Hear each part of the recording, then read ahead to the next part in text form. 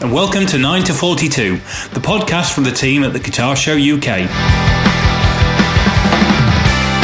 Join us for interviews, updates and chat with artists, influencers and those that manufacture the gear that we love.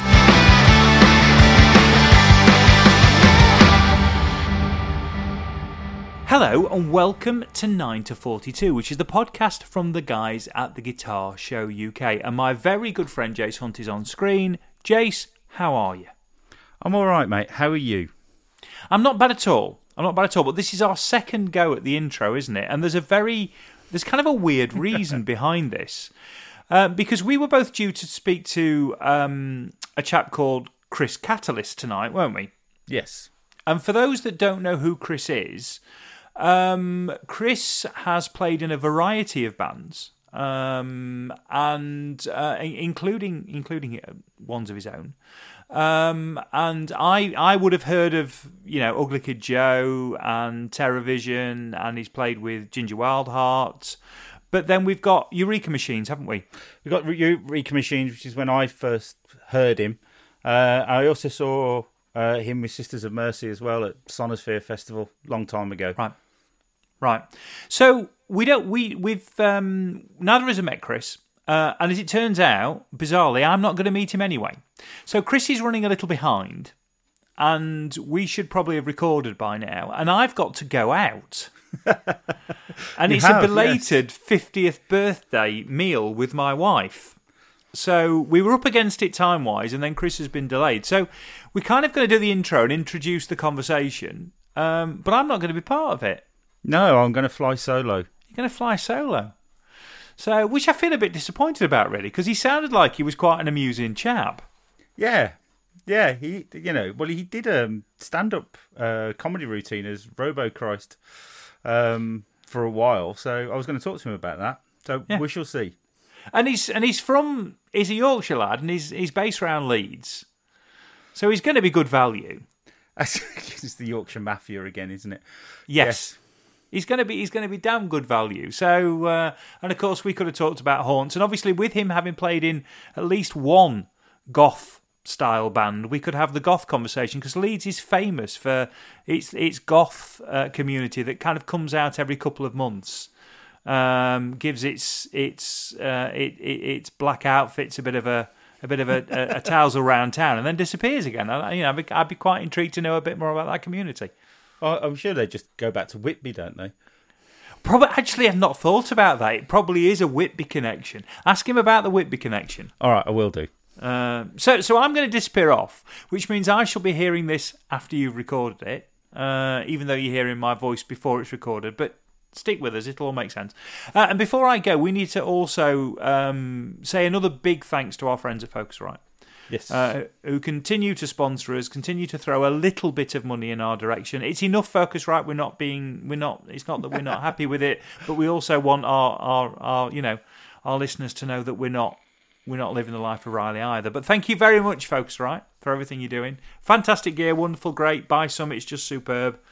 Plaudits aren't high enough for Focusrite stuff, are they really? No, I'm very happy with mine. Yes. And you were telling me about something about International Podcast Day. Yeah, so Focusrite emailed me this morning and said International Podcast Day is the end of September and they're going to do something, and would we like to be involved? So I signed us up and said, yes, we would. Right. So we're some kind of Focusrite ambassadors for International Podcast Day. I wouldn't go that far. But, go on, let's go that far. Go on, let me live with it for a little while. I've always wanted to be an ambassador.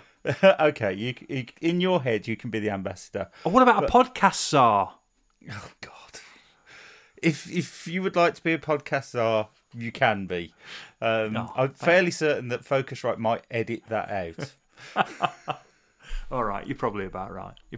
Well, look, enjoy the conversation, and I'm looking forward to hearing it back. And other than that, I guess we'll speak to you all very soon. All right, see you later, mate. Welcome, Chris Catalyst. Welcome to 1942, the podcast. Hello.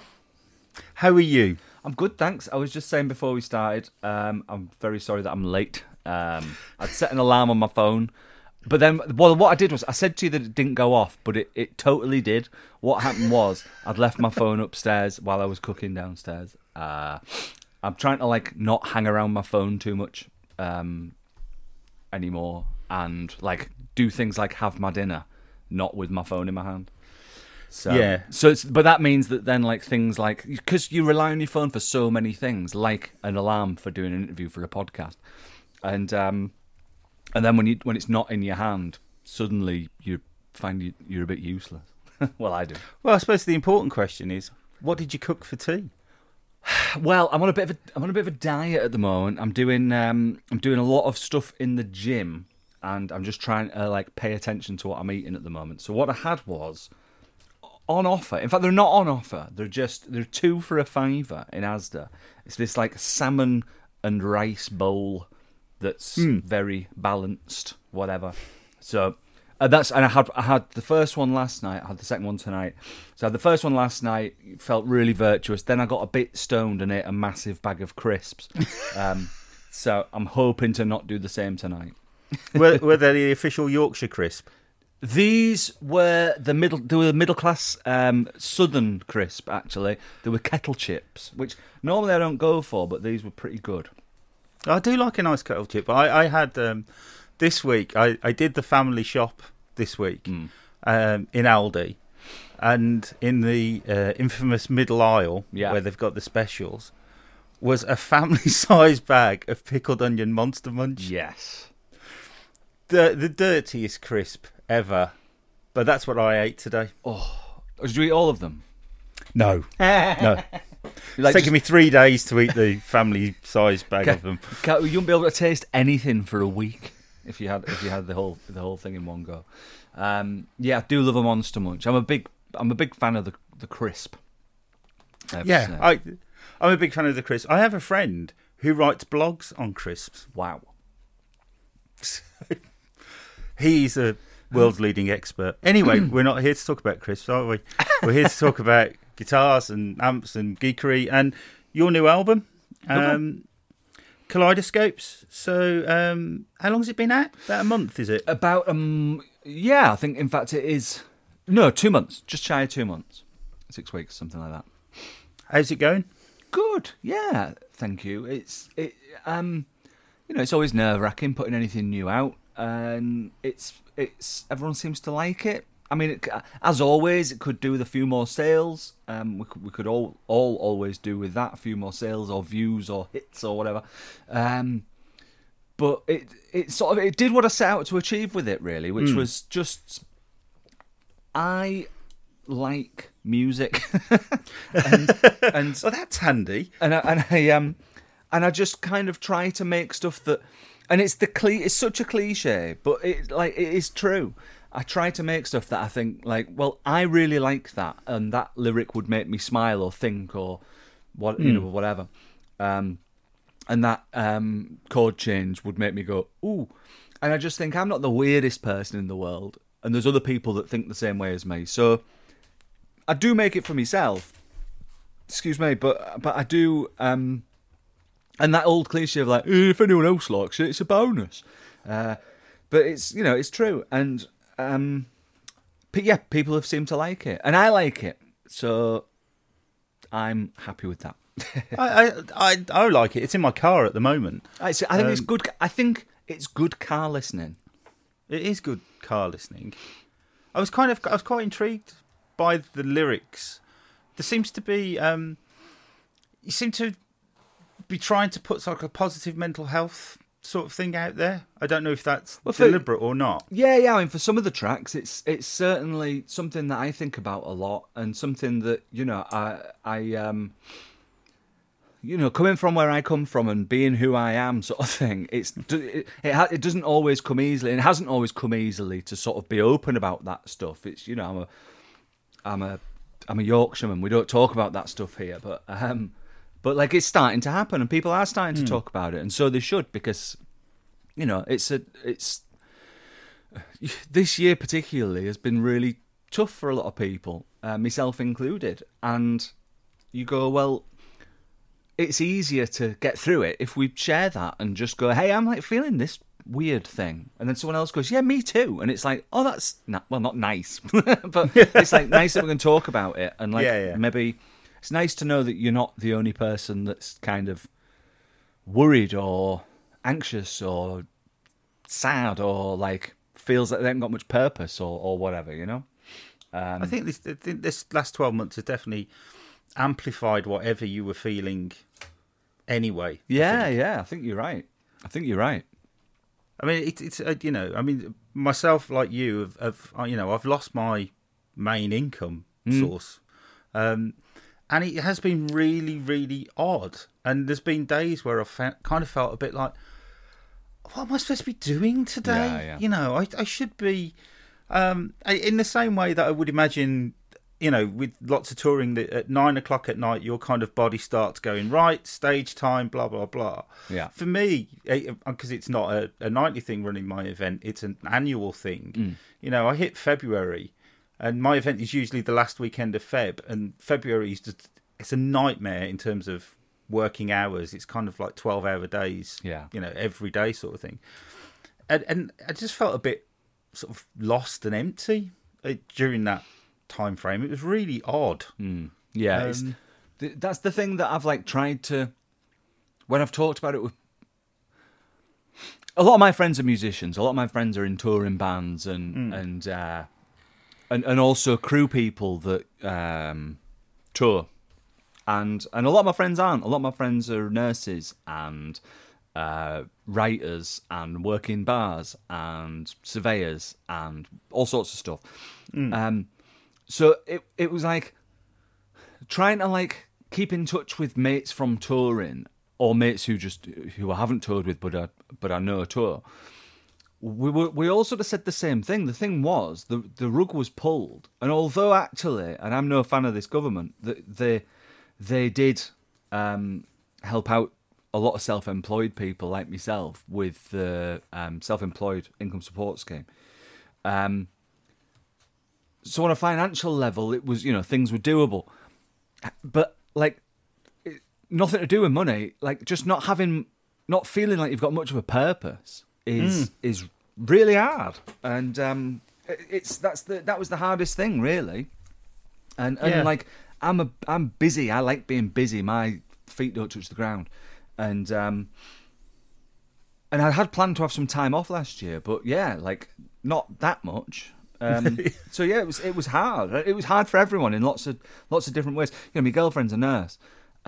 She was working on COVID wards. That was hard, you know. Yeah. And I said all along, you know, it sucked not being able to tour. It sucked not being able to go to gigs or go for a pint or whatever. But if my job throughout this unprecedented global situation is to sit on my arse on the sofa, then like, I can do that. But you didn't just do that though, did you? Because you did all of those sort of like online gigs and stuff. Yeah, I mean, sitting on your ass on the sofa playing the guitar, but still drinking beer. It was, I mean, which was really good fun and really gratifying. And again, it gave me like a bit of a fucking reason and a bit of a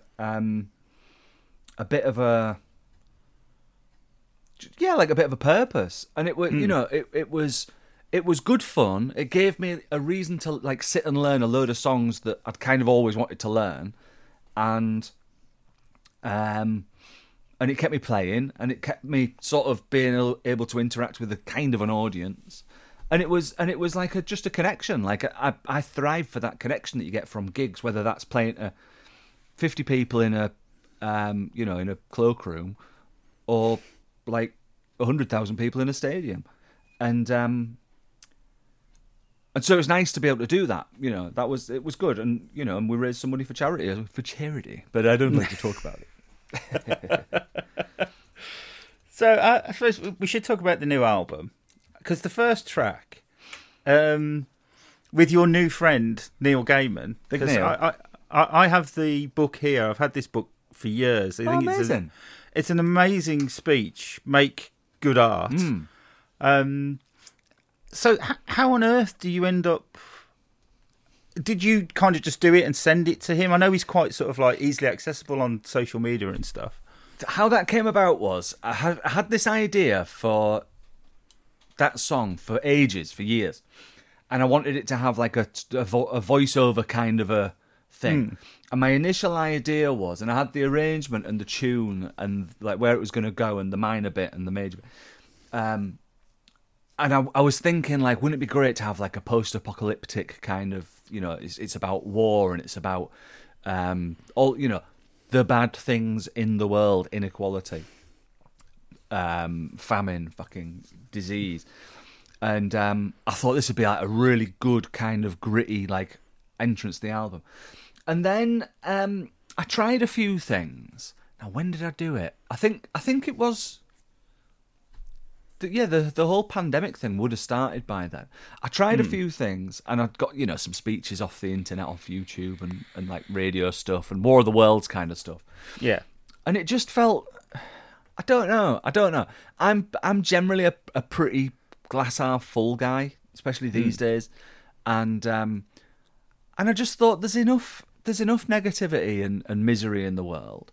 I was like, let's do something that's a bit more positive. And I'd seen the Make Good Art thing at some point in my life, and I just came across it while I was looking for something to put on. So I illegally downloaded it, and I started setting it to the music. It was like, fuck, this fits so well. This is great. This is so much better than the original idea I had.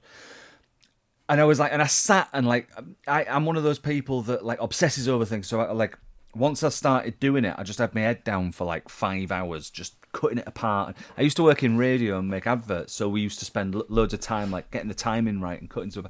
And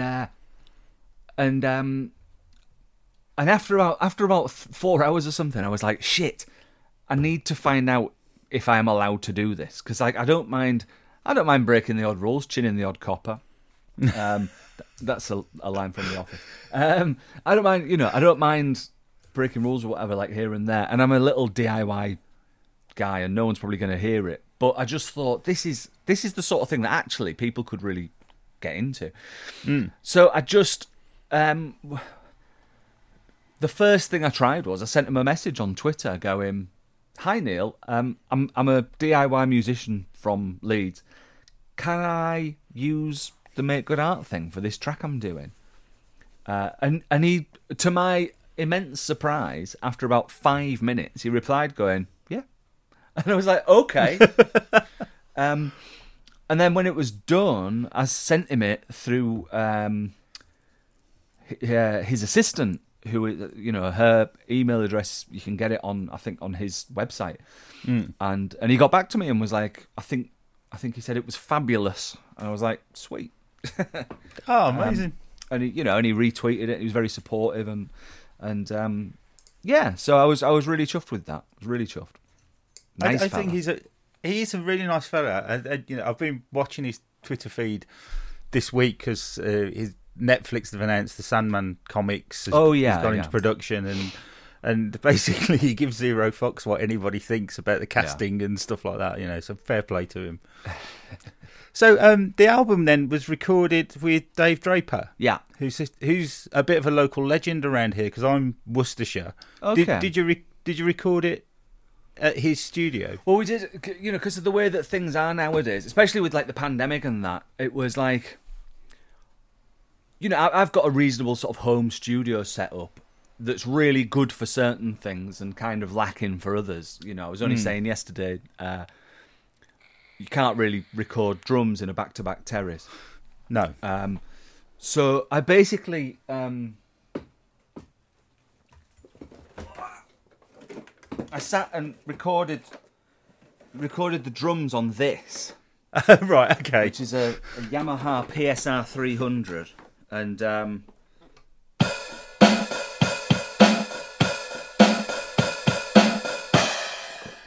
put the drums down to a click. And then we just replaced everything. And then I recorded all the other stuff. And then we just went into the studio in Pershore. No, not in Pershore. We did some of it in Pershore. We did... Evesham. We did the drums at FFG in Evesham. Or is that in Pershore? I can't remember. With Jace Bold, who is from your neck of the woods as well. I used to work with Jason. No way! Yeah. So we both used to teach at BIM Bristol. Okay, yeah. So I teach, unsurprisingly, event management. Mm-hmm. And Jason obviously does drums. And you have to forgive me, I can't remember what the professional musicianship students do, but they all do this same track. So the vocal students are all doing vocals, guitarists are all doing the guitars for it, and drums are all doing the drums. And then they all get put into sort of like teams, and they all perform that one track. Right. And Jason's drum class was above me, and every other kid in the class has got an electronic drum kit. Jason's got a full acoustic kit, and I'm trying to talk, I don't know, how to write a risk assessment for an event or something. And I've got him above me just battering the shit out of a kit. Yeah, he's not a tickler either. He likes to. No. Brilliant.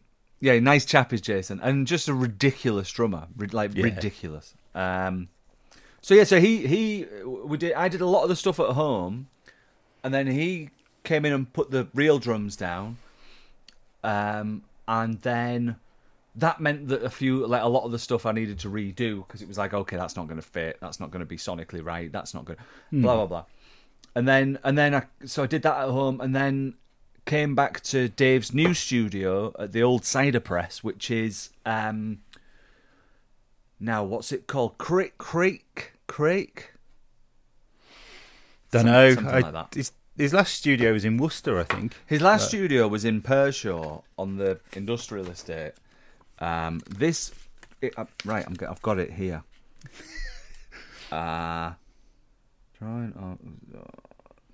The old Cider Press. Yeah. I'll look at Worcestershire. But yeah, it's a really nice little studio that he's got. It's there's a really nice cafe nearby as well that does a good always poached useful egg. Yeah. So yeah, we did it with Dave, and then me and him mixed and produced it. He's very good with.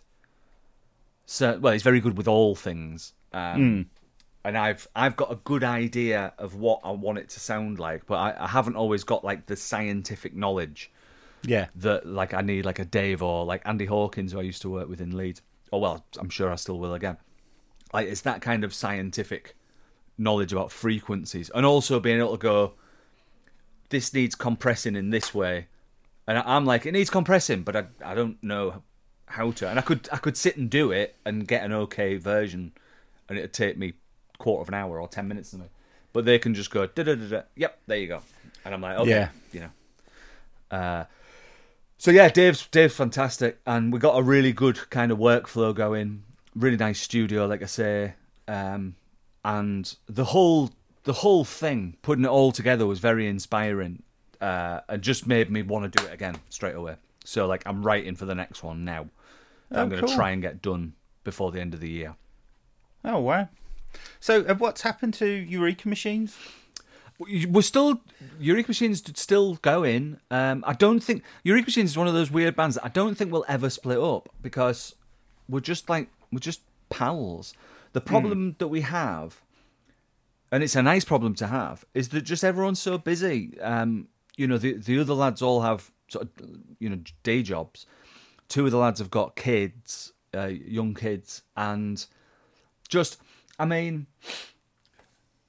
since we came out of the whole lockdown scenario, the four of us have been trying to arrange to go for a pint since like 2 weeks before the lockdown finished. Right, okay, pubs are opening. When are we going to go for a pint? And there hasn't been a single night that all four of us are free. And so it's like we're fucked for like doing a tour. You know what I mean? Yeah, it's called welcome to middle age. Yeah, absolutely. And like, I welcome it. I like middle age. But it just makes things difficult. And at the end of the day, with no disrespect or malice intended to anyone, this is my day job, and I've got to make a living. And yes, I can go off and do this and that and the other with other people, but when I'm not doing that, and I need to be doing my own stuff of some sort, and to be kind of, what's the word? Not brutal, but like to be.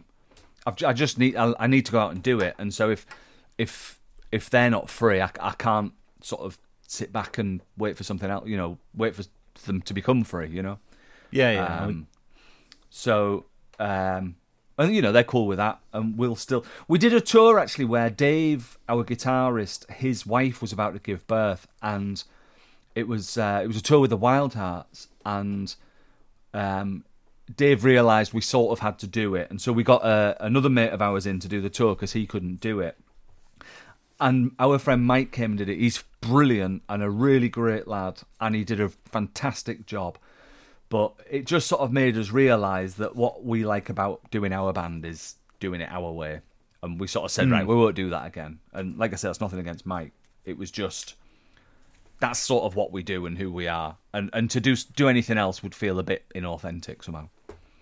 Yeah, fair enough. I think I saw you on that tour at Leicester, I think. Leicester Uni? Yeah, we did Leicester de Montfort Hall.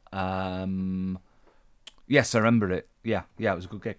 They were all great gigs, those. Really great gigs. Ah, cool. So it's kind of like, I was having a look, and whilst I was aware of some of the projects that you've been involved in the past, I'd seen you with the Sisters of Mercy at Sonosphere. Oh, yeah. In a huge marquee. Well, I say I saw you. I saw bits of you through a bank of smog. Of smoke, yeah. Yeah, but you've also you played with Ginger, didn't you? Were you on was it the 555 album? Were you on that one? I've done a lot of stuff with Ginger. I think the first thing I did with Ginger was an album called Market Harbour, where I was doing some a lot of sort of programming and sort of keyboardy type stuff, and a bit of like backing vocals and stuff like that, and. Well, actually, before that, I'd done some backing vocals on the album before that, Yoni. And we just sort of always kept in touch. And, when he wanted to do the whole 555 thing, he got in touch, and I was part of the sort of, I don't know if committee's the right word, but part of the group for quite a lot of that in the end. And we fell in this, like, just in a really good groove where me and John Poole, his bass player at the time, worked really well together, and Denzel, the drummer. We just had a really good symbiosis and a good shorthand, and we all, like, me and John knew straight away which backing vocals we were going to do, like which one he would do and which one I would do, and like we just it was a good setup. That it was a really good setup, and working with Ginger was great. It's very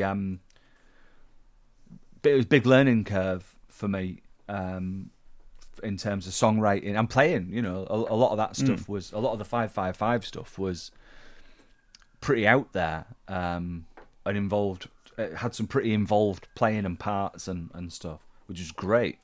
Because the Sisters, with no disrespect to anybody, did not. The Sisters. What was it? A friend of mine, Mido, used to call us the Sisters of Barcodes. Yes, I do remember that. I also remember that you were playing, and I don't know, forgive me, it was either an Iceman or a PS10. I don't know which one of those models it is. It was. Let me think.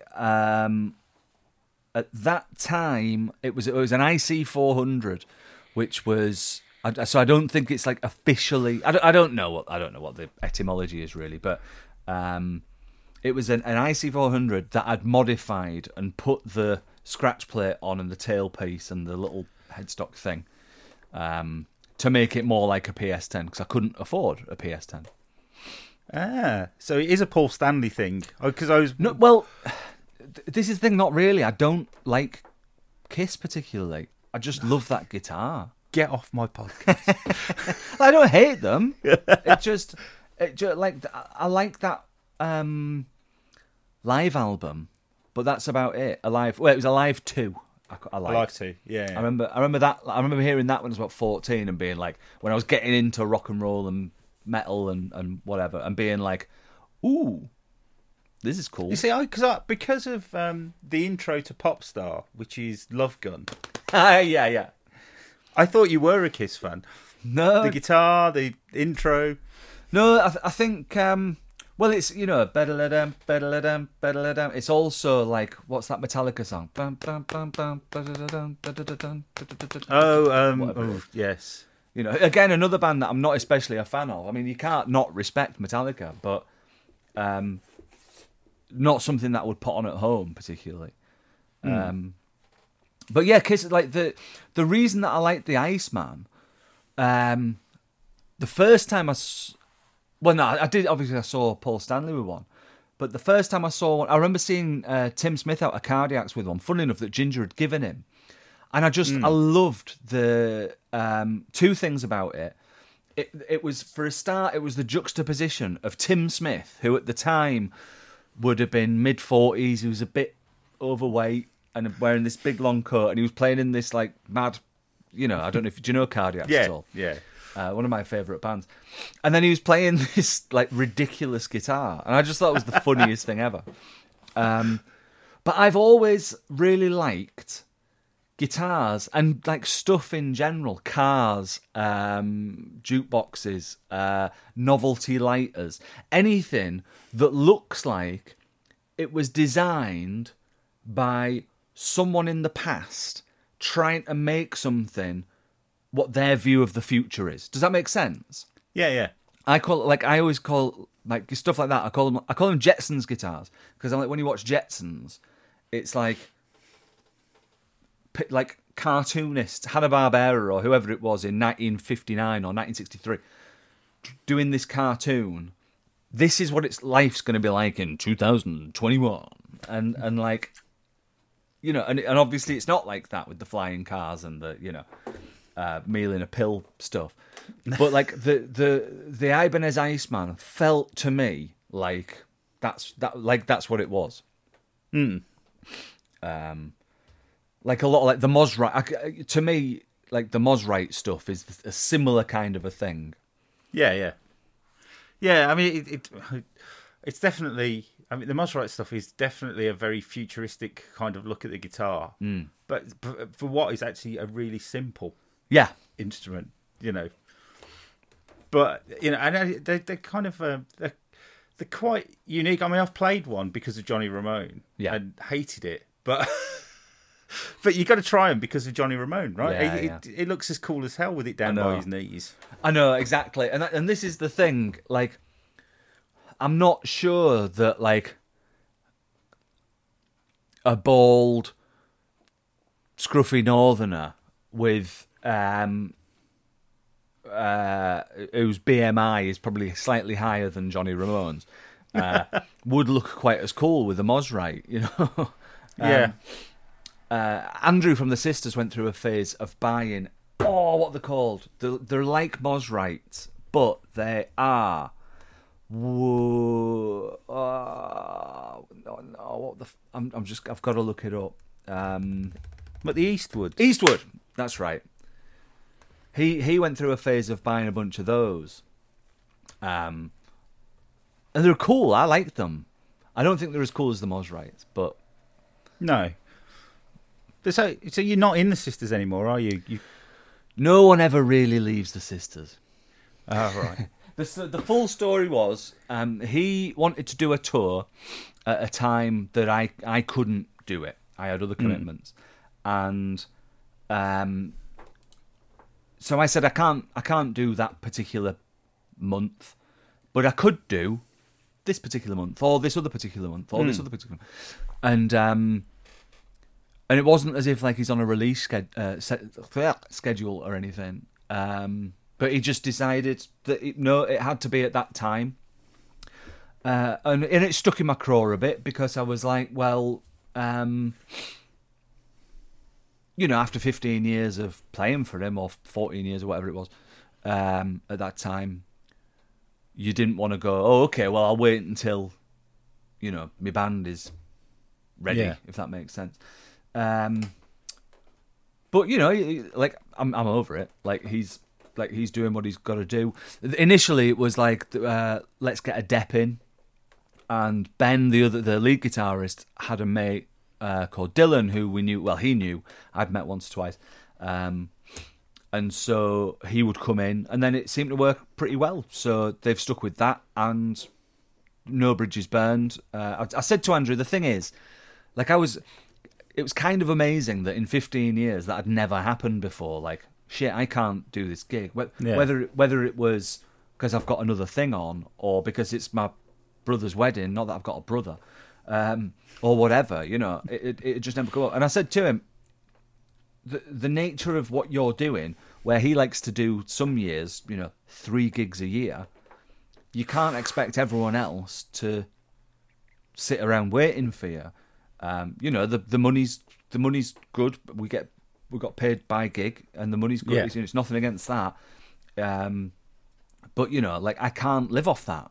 And even if I had £1 million in the bank, I couldn't live like that because I like being busy. I like doing stuff.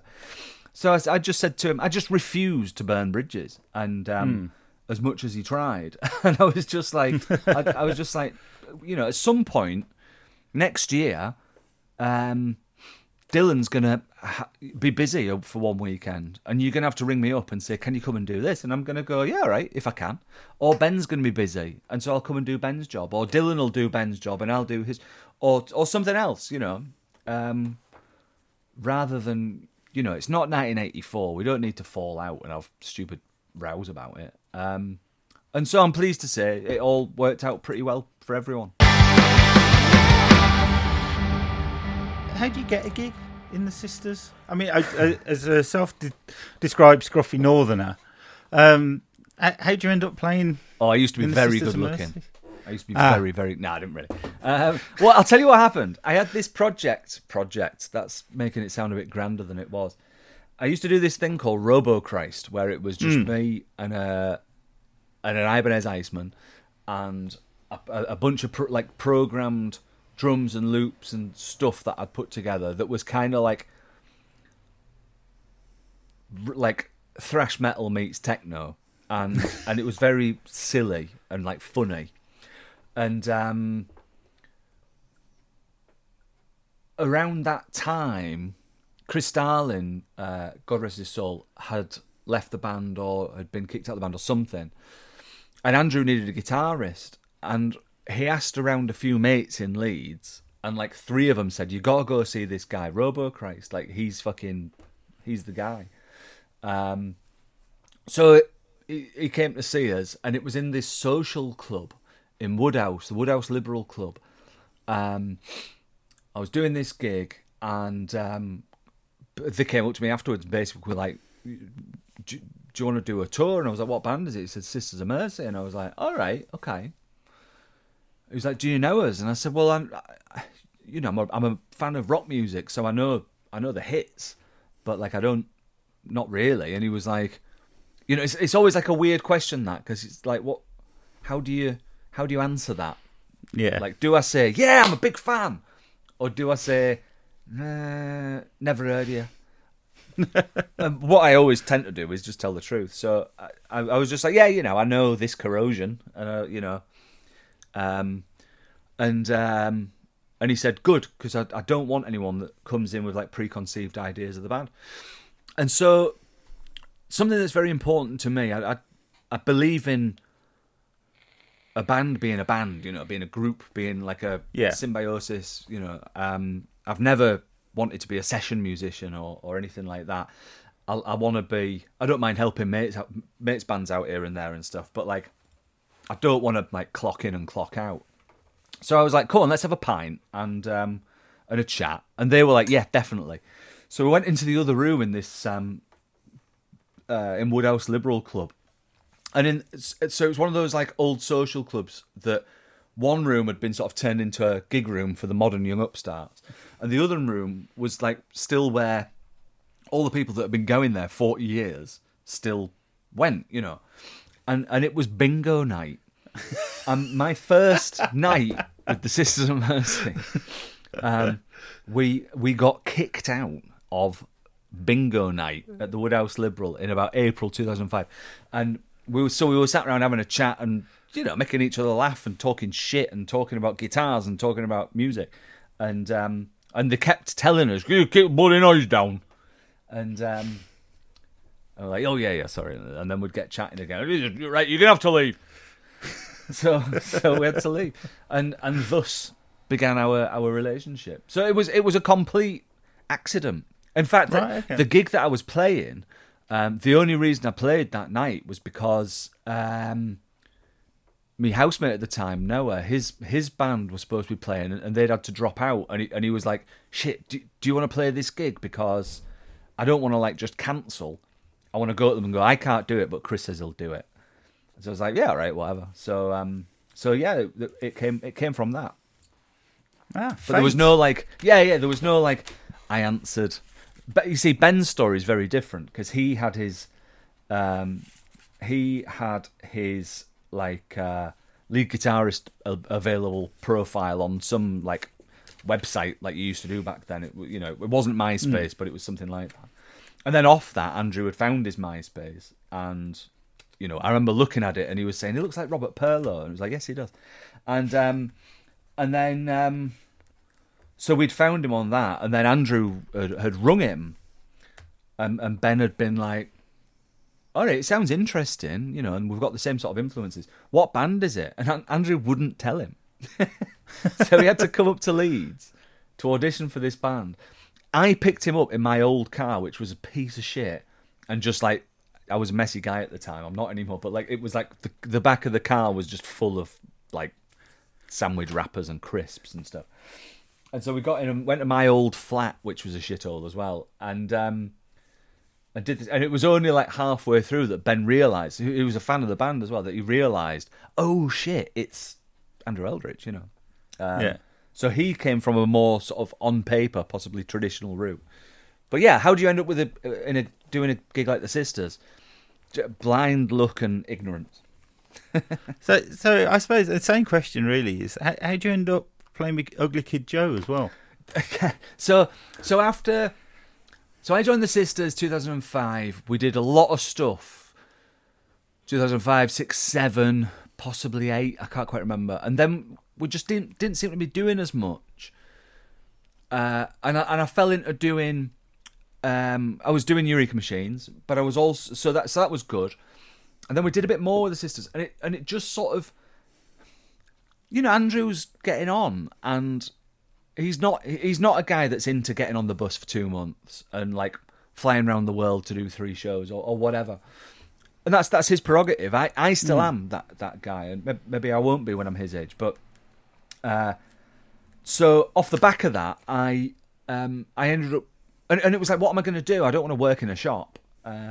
Nothing against working in shops, but I just didn't want to do it. So I ended up guitar teching. It was like, what can I do that I can do already and fits in with the kind of lifestyle that I want to lead? And I know my way around a guitar, and I can change a set of strings and set a guitar up, and I know how to plug stuff in and what way around it's supposed to go. And I'm quite conscientious when I want to be. So I started guitar teching. I did all sorts of stuff. I worked for the Wild Arts. I worked for OMD for quite a while. I worked for Maximo Park for a long time. Really, like, great stuff.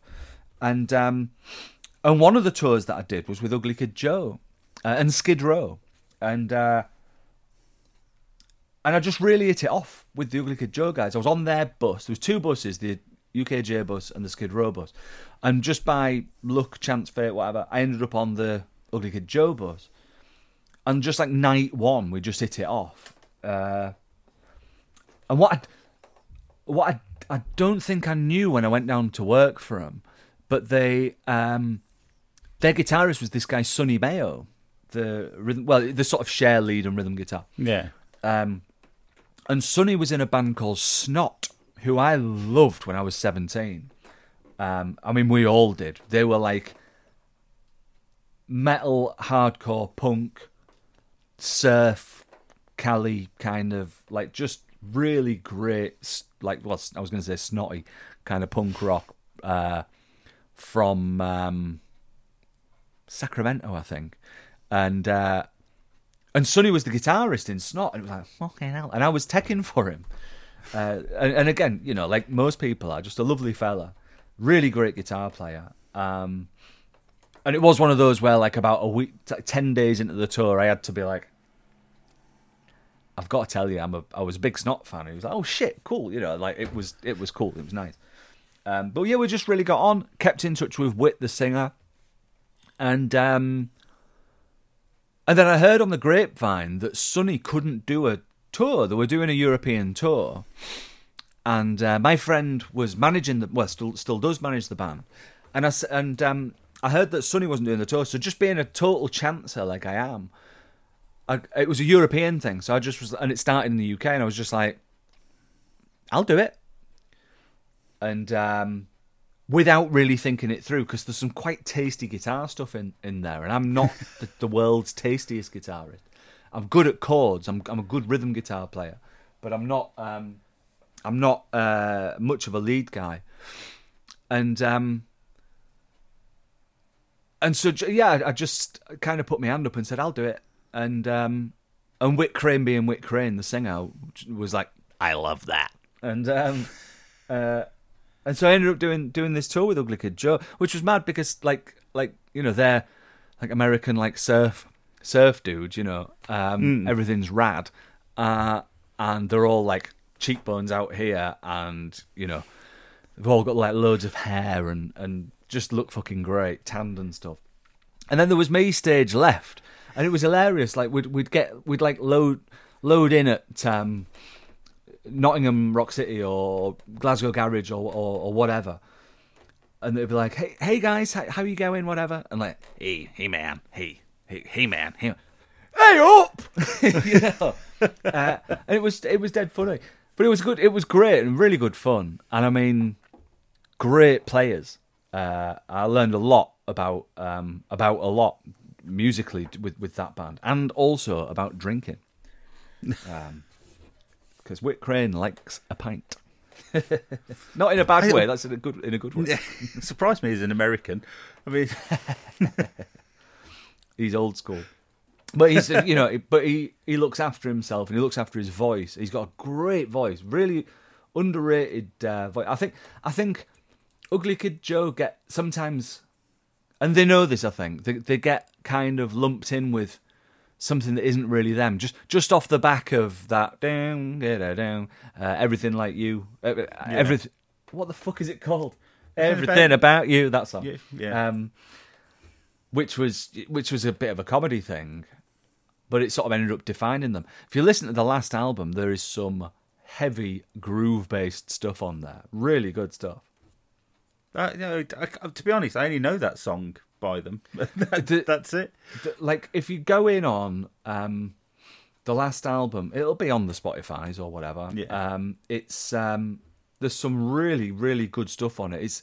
It's quite very. They're all really into like Sabbath, Motorhead, that sort of stuff. And I think that's a bigger part of what they do than a lot of people, certainly than I realised. I remember doing the tour with them and going down and being like, Ugly Kid Joe, what's this? I remember being on the train, what's this going to be like?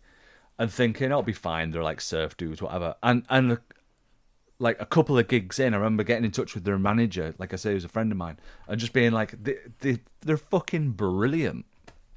Great band. So I suppose we should talk about guitars for a bit. Yeah, oh yes. As when I messaged you, you went, "Oh, I love a bit of guitar geekery." Yes. So come on then. What are you playing currently? What's your current rig? You see, I think for any guitar player who does a lot of live stuff, depending on who you are, if you're Slash. I remember touring with Slash. Oh, I'm just going to pick that name up. Sorry. There we go. I remember touring with Slash, and he's got a vault that's got like 8 or 10 pristine 70s Gibson Les Paul standards. And it's like, it's in a vault, and it's actually got a note on from his guitar tech, Ace, who's a wonderful fella, that says something like, if your hand breaches the perimeter of this case, I will break every bone in your body. Lots of love. And then it's got his like Marine Corps name or whatever, because he was in the army over there or whatever, like, and you would not fuck with him. So that, that's great if you've got security and you've got vaults and you've got all that stuff. Yeah. But like, when half your gigging life is spent playing at the Philadelphia with I love doing all that stuff. I don't really want to be taking like my house guitars. Not because I think that they're going to get nicked, but because like what you do is you prop them up in the corner and you know stuff gets left behind and like things get like there's certain guitars that you don't want having too much traffic if you can help it, especially if you're not loaded. So I've got like my touring guitars. My main one being for the last few years a Fender Telecaster, which I'm looking at lovingly now. Which is actually the Chris Shiflett model, the guy at the Foo Fighters. Yeah. But like with most of my guitars, I'll modify them in some way. Generally, new pickups, new hardware, because those come off the peg like pretty good, and the pickups in them are pretty good. They're overwound pickups, just in-house Fender stuff, but they're good.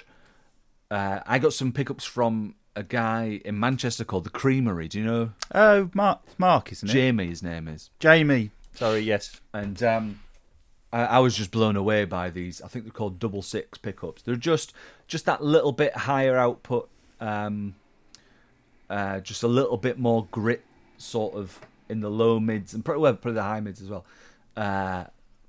It just really suits the kind of the way I play chords. And it's just one of those guitars that's just really even all the way up the neck. I'd played a lot of like floating bridge guitars for a long time, and so when I got that, it was like, wow, this stays in tune. You know, the G string isn't always out of tune. So I love that, and that's kind of it's such a great workhorse, and I've got a split coil in it as well, so it's really versatile. Does so many different things, and if you said to me now, can you come to my house to put a guitar part down on a track, and I didn't know what it was, I'd bring that guitar because it can do most things really, really well. And it's white, and I do like white guitars. Yeah. I do think, although I do sometimes think, I think red guitars sound better. But I'm of the opinion that black guitars sound better. Yeah, okay. All right. Yeah, I don't disagree. So I've got the Fender Telecaster Deluxe. I've also recently acquired from my friend Mad Gaz a 1996 Gibson Les Paul Custom. I'd never owned a Les Paul because I'd never been able to afford it. And this one came up. It was the right price and it was nice. And it turned out, I've totally forgot this, but I'd said to him once, I've been at his house once, and been like, wow, if you ever sell that, give me first refusal. And then like 12 years later, he rung me up out the blue going, I'm selling that guitar, do you want it? And I was like, yes. I don't remember the conversation, but he'd sent a picture of it, and I was like, a black Gibson Les Paul Custom. Like, it's just the coolest guitar ever made. I think if you're into rock and roll, at some point in your life, you've got to own one of those. It had this wacky Seymour Duncan pickup in the bridge, because the other one, I don't know. Like I say, it belonged to my friend Mad Gaz. He could have ate it or anything. And so I got my mate Lev runs a company called Toltec Pickups here in Leeds. And I just said I want it to be like the best Les Paul bridge pickup you ever heard. And he was like, right, okay. And so he made me this pickup, and we put it in, and it was a little bit underpowered. And he was like, okay. And then he took it away and did some more things to it. And it was like, yes, you've done it. So big shout out to Lev at Toltec, because he it wasn't like I bought a humbucker off him. He built me a humbucker, and then when it wasn't perfect, he was like, let's keep doing it until we get it right, which I think is totally brilliant. And it just sounds amazing. And he also set it up, because when it arrived with me, the action was about a yard. But it's like, it's so nice now. And like, when I got it home, it was like, I couldn't stop playing it. Just like, it's set up in me, downstairs in my front room, just like sitting there for like, sitting on the sofa, watching like World's Wildest Police videos, and just like playing the pentatonic scale. Love it. So I got that. So that was like a little gift to myself about a year ago. And then, almost as if to spite me, I've been looking for a really nice 335 as well for a long time. And just, again, the right one never came up. And then I just bought this one off Gaz, Mad Gaz. And then one came up on eBay in Leeds. And I got in touch with the guy, and I was like, can I come and see it? And he said no, because he was shielding, he was asthmatic. Right. Fair enough. And then he got back to me again like 2 hours later, and he was like, look, I know what it's like.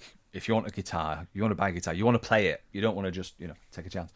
And I went to his house. Honestly, I couldn't believe my eyes. So I went in. There's the guitar. I try it out, and I was like, just instantly like, yeah, I really like this. And I was like, well, he's got this like room in which he had the nicest selection of guitars that I think I've ever seen in like a private house sort of thing. Yeah. He had there was a couple, one like 69 Fender Strat, one like 77, did he say? Strat. And then a new one that was like the top of the tree, whatever. Yeah. He had, the reason that he was selling this 335 was because basically he'd just bought these two new Les Pauls, a white one, 73 Les Paul Custom that was white, and a 77 Les Paul Custom that was black. And I remember it because I was just like, and they looked like they'd never been played. And I was like, I thought of the Gaz thing, and I was like, if you ever decided to sell any of these guitars, and he went, I'll stop you there, I'm not doing. I was like, fair enough. But basically his wife had given him this ultimatum. If you're going to buy those two guitars, you have to sell. They were operating a one in, one out policy. Yeah. So I bought this 335 off him, and it's so nice. It's a modern one. It's one of the new high performance ones. Have you seen those? So it's got just really good circuitry, and it's got like a chrome nut and like tuners on the bridge and all that stuff. Just so nice. And again, I've not had a chance to record much with it yet, but it just seems like a really like nice recording guitar. And again, like, I don't think that can come out the house. The Les Paul definitely can come out the house because it's already a bit bruised and battered in a fun way. So that's really nice. I've also got a couple of Hagstroms. Hagstrom have been very, very kind to me over the years, and I've got a Super Swede that I really love. That again, the pickups the pickups that came with it were good, and I believe now they're using the Lundgren pickups, which are really good. But I just got a couple of the creamery ones put in that, and it's just like a good hard wearing Les Paul. Yeah. And again, it's white, so that's nice. But I think Hagstrom have like really like gone from strength to strength over the last sort of 5 or 10 years, and they're so supportive. They're so like good to a lot of people that I know.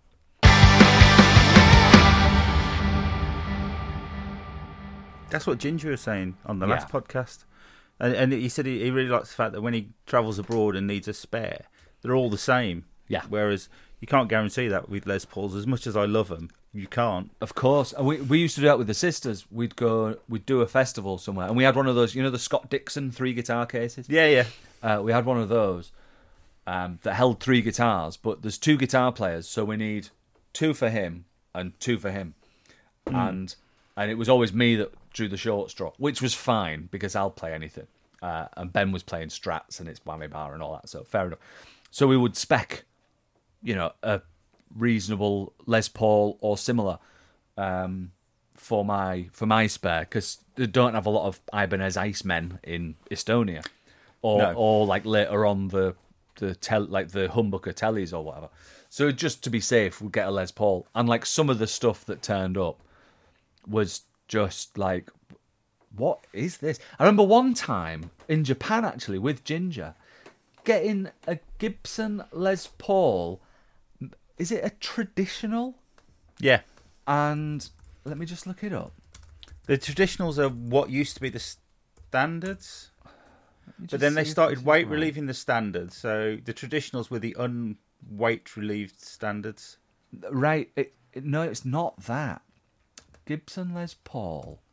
Was it the tribute? No, but I was going to come on to this because the one that I got in Japan, it was like really ornate 70s.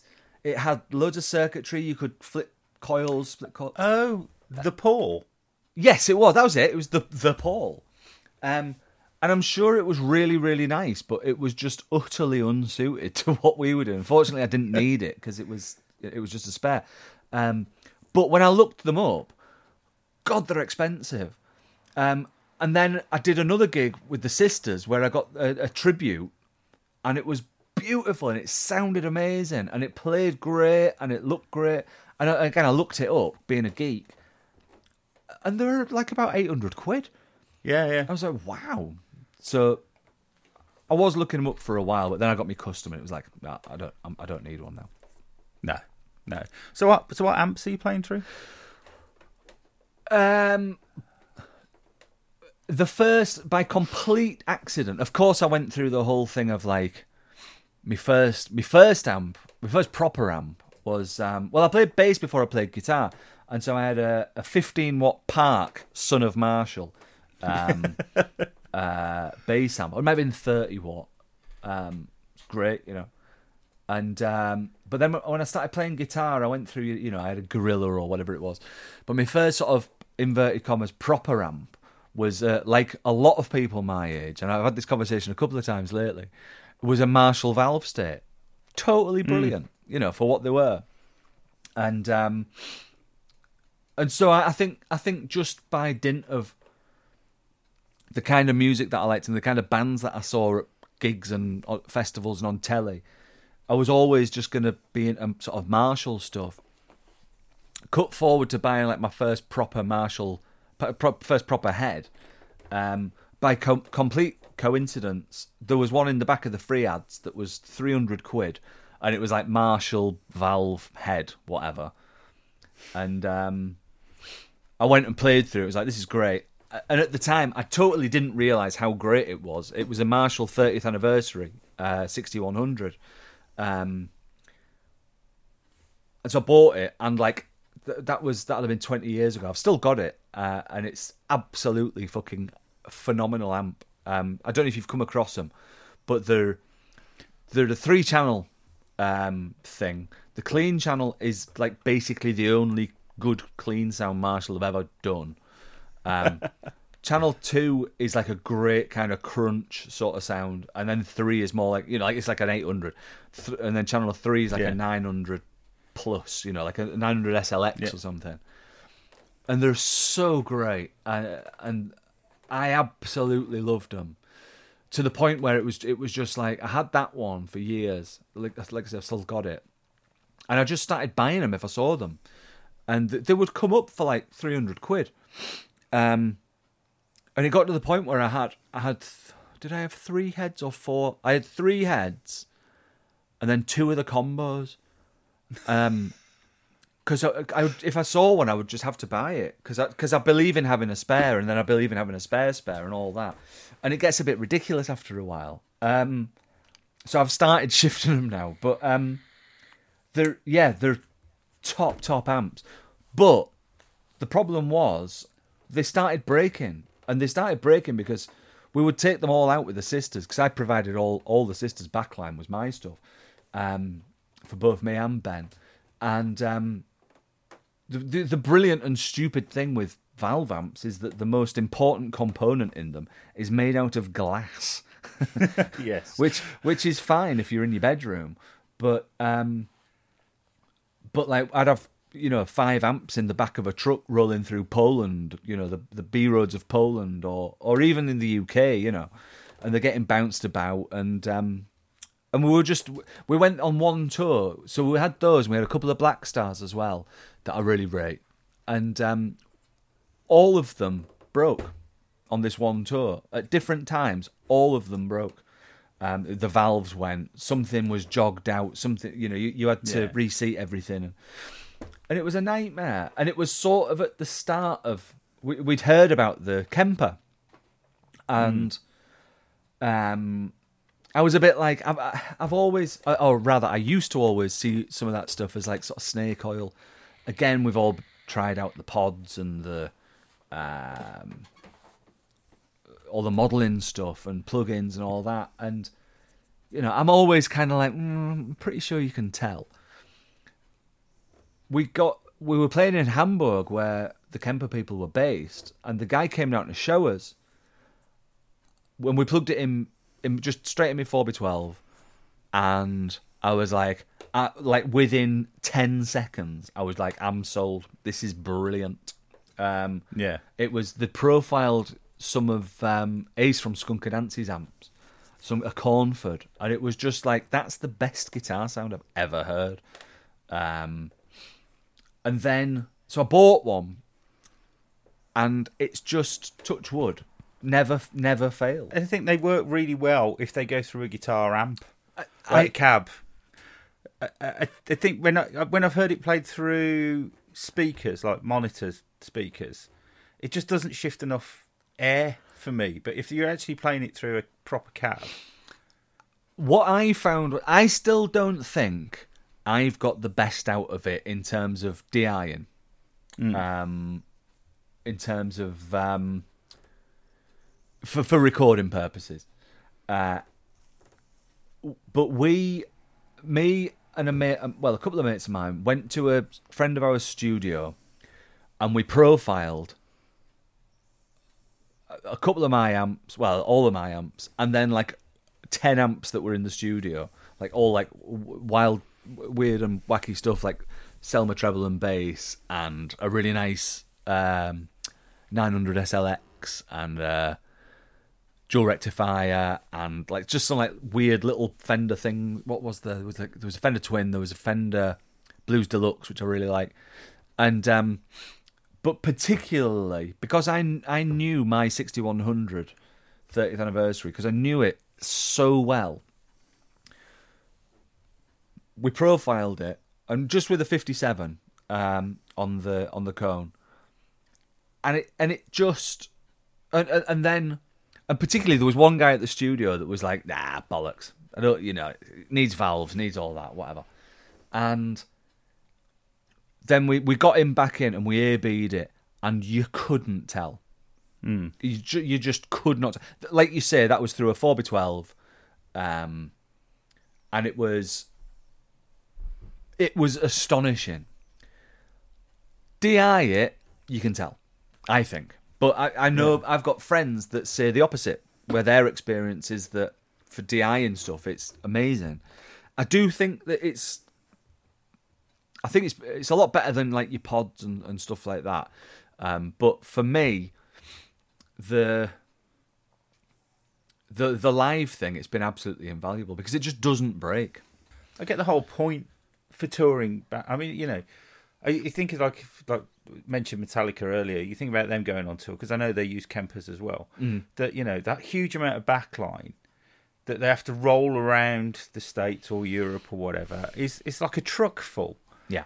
And then all of a sudden you could rock up at any venue and go, all we want are some cabs hired in, and here's my head, and I don't even have to have the head. Yeah, here's my USB stick. Yeah. And and it just makes life so much easier for everyone involved, really, doesn't it? And when you're at the gig, you can't tell. Well, if you're in the audience. This is it. In a gig situation, especially like you say, when you're going through a 4x12 or some sort of cab, maybe there are anomalies that make you go, all right, maybe it's 95% as good, but through the Kemper into the 4x12, through the SM57 and the Sennheiser 421, and then whatever preamps they've got, whatever shit cables they've got at the venue, or you're carrying through the speakers. Like, I say it all the time, but like, no one's going to write in. No one's going to be like that. I think that guitar sound was 3% better when I saw them last time when they were using the amplifier.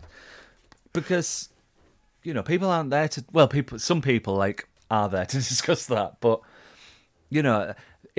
it's the most straightforward way of doing things nowadays. And I know bands that just won't do it. I toured with Iron Maiden, and they have all the backline behind the stage, and it's brilliant because it's just a brilliant cacophony of stuff that's in boxes and stuff that's just facing away. And I remember seeing Alice in Chains at a festival not so long ago, and Jerry Cantrell, a band that I'm not massively fond of. They're great and everything, but again, not something I'd listen to at home.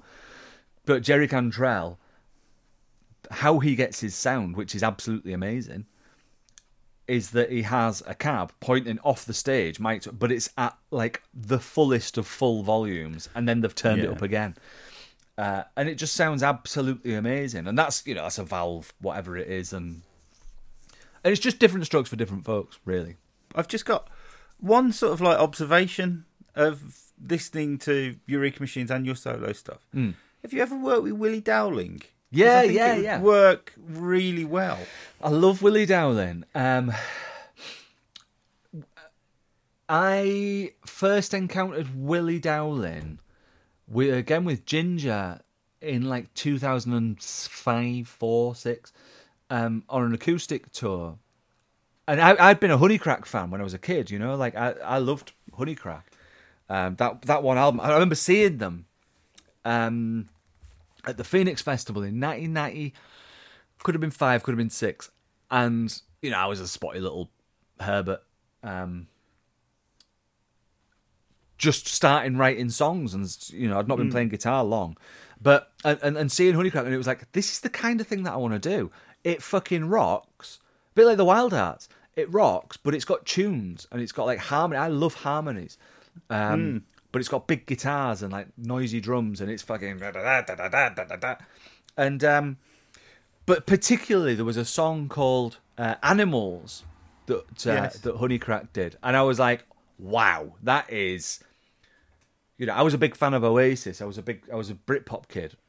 Still am. I love that stuff. Still, probably the best guitar sound I've ever heard was Oasis at Whitley by Ice Arena.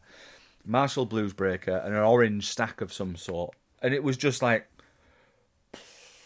fucking brilliant. Anyway, but they played this song Animals, and I was like, that's next level. This the kind of 4-chord stuff that I'd been listening to and writing was that's not going to cut it anymore. This is forward thinking and esoteric and exciting and a bit proggy before I knew what prog was, and it's not at all proggy, but you know what I'm saying. There was a lot more thought behind it. And then our paths crossed a few years later, and we just hit it off, and stayed in touch. And I was going to play bass for Jackdaw 4 at one point, his band after Honeycrack, and then I ended up playing guitar for him because he'd had some kind of, I don't know if it was a fallout or what, but with the guy who played guitar for him. So I ended up playing guitar for them, and we ended up finishing the set with Animals, and it was this is fucking great. And it was a real moment where I remember being at the back of this tent watching them playing it at the Phoenix Festival. Yeah. And now I'm playing it, and he's there, look. He's there, little Willie. And yeah, and we've done a few gigs together and a few bits here and there, and I do really, really love Willie. He's a really brilliant human being. Really so bright and musically just astounding. He can play everything. He's just got such a great ear.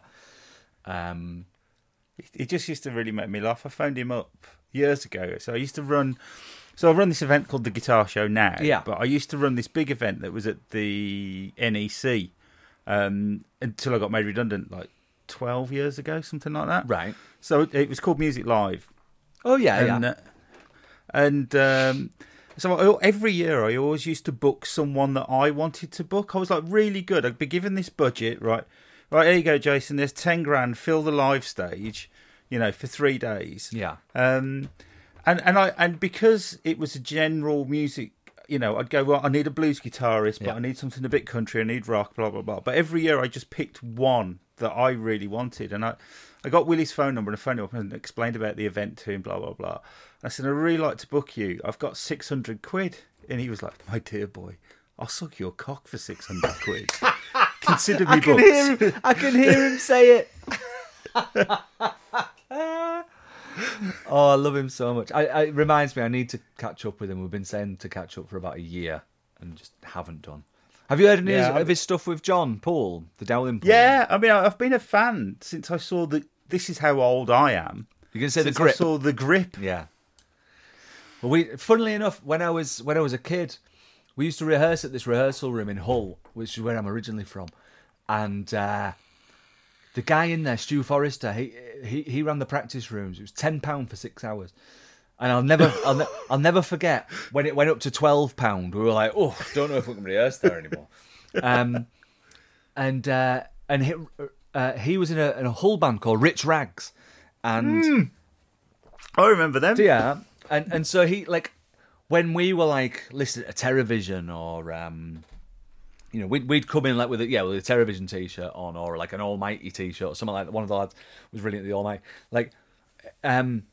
He was like, you should listen to this band. They're called The Grip, and he gave me a cassette that I've still probably got somewhere that had Vera Daydream on it, which was another one where years later.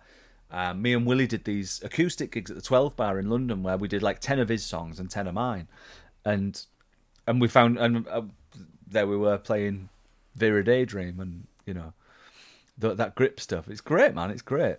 God, I loved The Grip. Then Honey Crack. Then it was Sugar Plum Fairies. Yeah, it's a great record.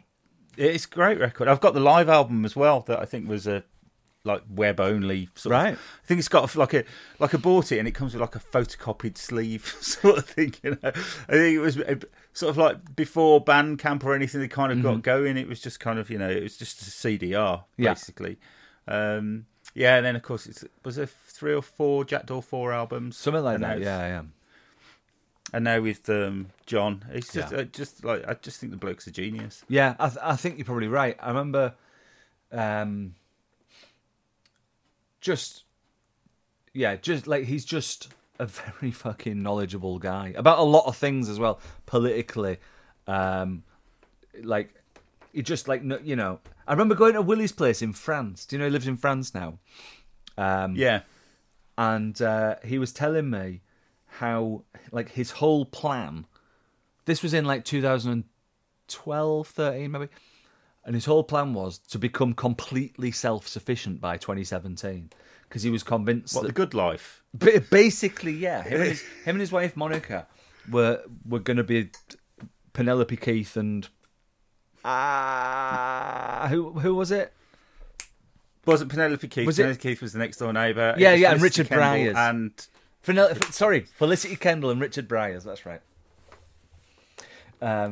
But yeah, and his whole plan was to become self-sufficient because he was sure that money was going to collapse by 2017, and he was like, right, when that happens, it's basically going to be, Lord of the Flies. So he had his potato crop and his carrot crop and all his fruit and veg, and then he went fishing, and he just how many people would bother to do that? You know what I mean? But yeah, he is a bit of a genius. Oh well, if you speak to him, say hello from me. Yeah, I will do. It's reminded me I really should give him a buzz. Right, we should probably wrap it up then. Okay, thank you so much for doing this. Thank you so much. I'm really sorry. Pleasure. I'm really sorry again to have been so late. But like I said, it's all right. Hoisted Rockstar by my own time. petard. Yeah, that's right. That's what I'm gonna say. Yeah, actually, if anything, I was a bit fucking early. Brilliant. All right. Thank you very much.